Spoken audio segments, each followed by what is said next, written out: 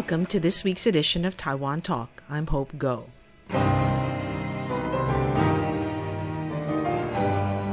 You're listening to Brahms Trio No. 3 in C minor, performed by the Heathcliff Trio, of which Taiwan violinist Ashley Tong is a member. This performance helped secure first place in the 9th International Johann Brahms Chamber Music Competition held in Gdansk, Poland last month. The Taiwan-born Tong joins us this week to talk about her development as a musician. So I was born in Taiwan, and then I stayed until I was about 15 years old, and that's when I left to go study in London. My family is quite musical. My mom's a pianist, and my older brother is also a violinist. So I kind of just grew up in this environment where I never thought that I could live without music. And growing up, it was always more of a lifestyle. It's like one of the things that I do in my day. Like I read and I spend time with my family, and then I play my musical instrument. And actually I started on the piano with my mother, and then because my brother was playing the violin and we were very close growing up, and I just always wanted to have more in common with him. So I actually asked my parents to let me play violin as well. So it was just always something that I did for fun, but I was very lucky to have really supportive teachers around me.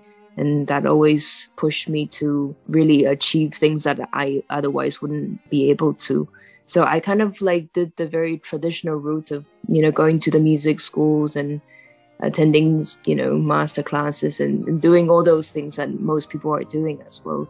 You played with the Taipei Symphony when you were just 8 years old. What did that feel like? Do you remember it at all? Yeah, actually, it was, of course, that was one of the biggest things I did at the beginning.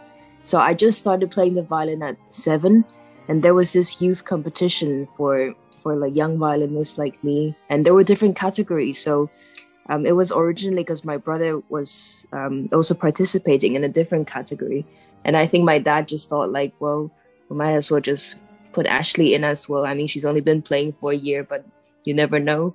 And so I was also very lucky to win that competition, which means that you get to play with the Taipei Symphony Orchestra in the main concert hall in Taipei.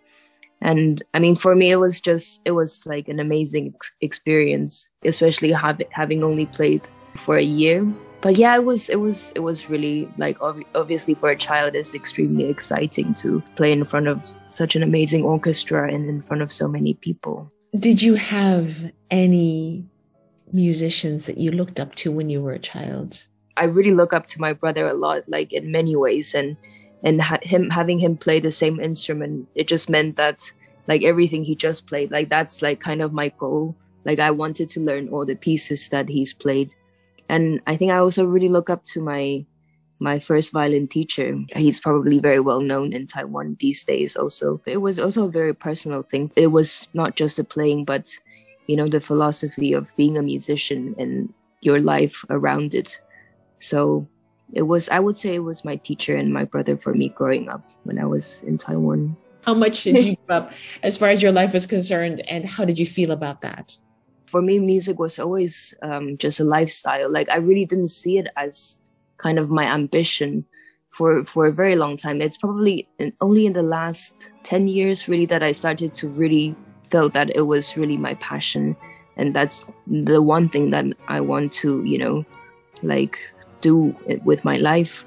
So I think my parents were always quite open-minded in the sense that they really allowed me to just explore whatever it is that I wanted to do with my life. And I just so happened to have many different interests.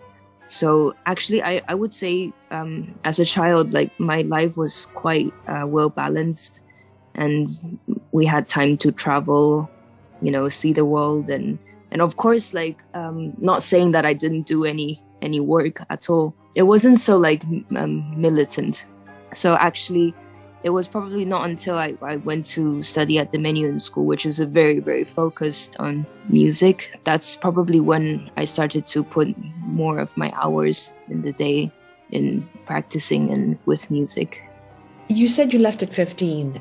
Was there just an end to the amount you could learn here?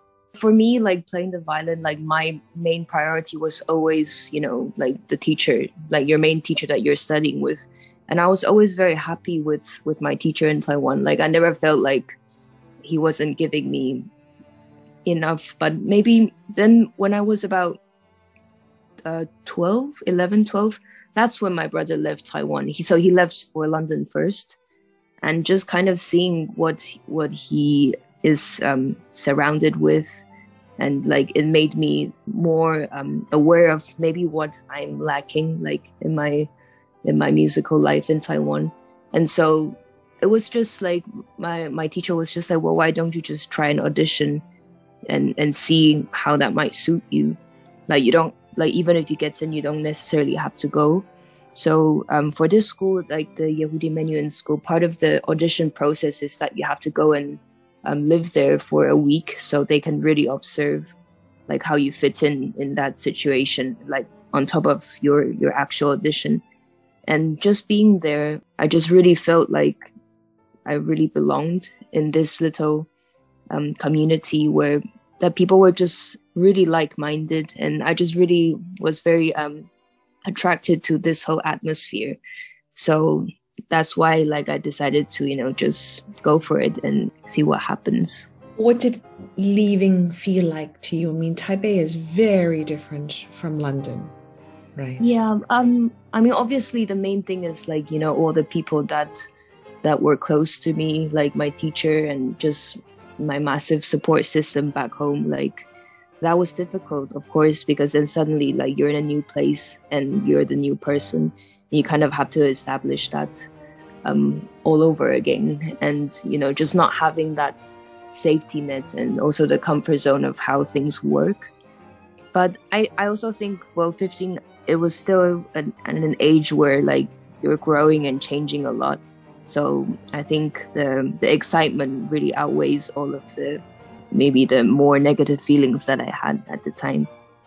And you're just like, you're sort of forced to just get on with your life, and because that's just like time doesn't stop for you.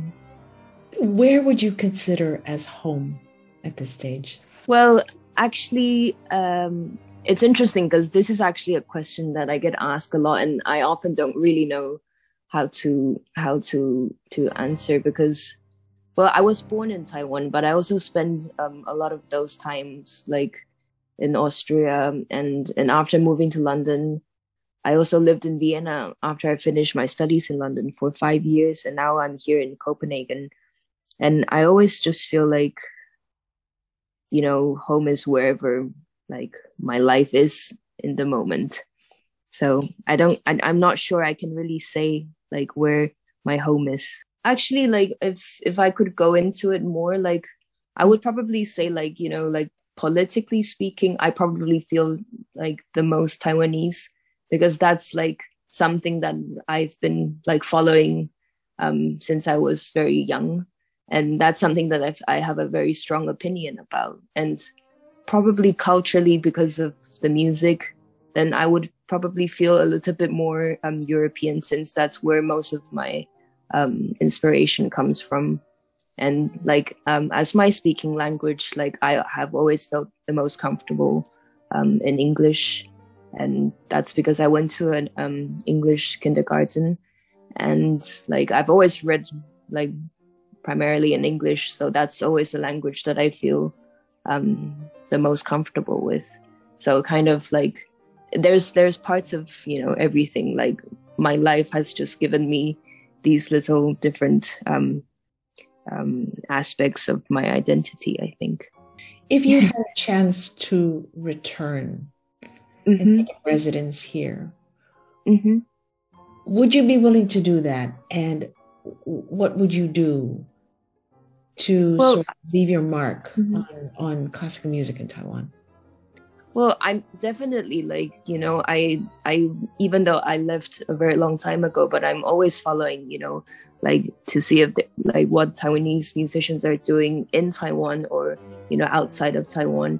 And it's really nice to see that, they're just getting more and more of them. And, places I go, and when people ask me where I'm from, and they often, when I say I'm from Taiwan, they often come up with like other Taiwanese musicians that they've heard of. So I definitely think it's really a very promising place. And I've always been very interested in teaching. So, you know, if I ever really go back there, like aside from performing, like I think I would very much like to be able to teach as well. That was Ashley Tong of Heathcliff Trio. And that does it for this week's edition of Taiwan Talk. I'm Hope Go. We leave you now with excerpts of Heathcliff Trio's award-winning performance. Thank you for listening. We'll catch you again next time.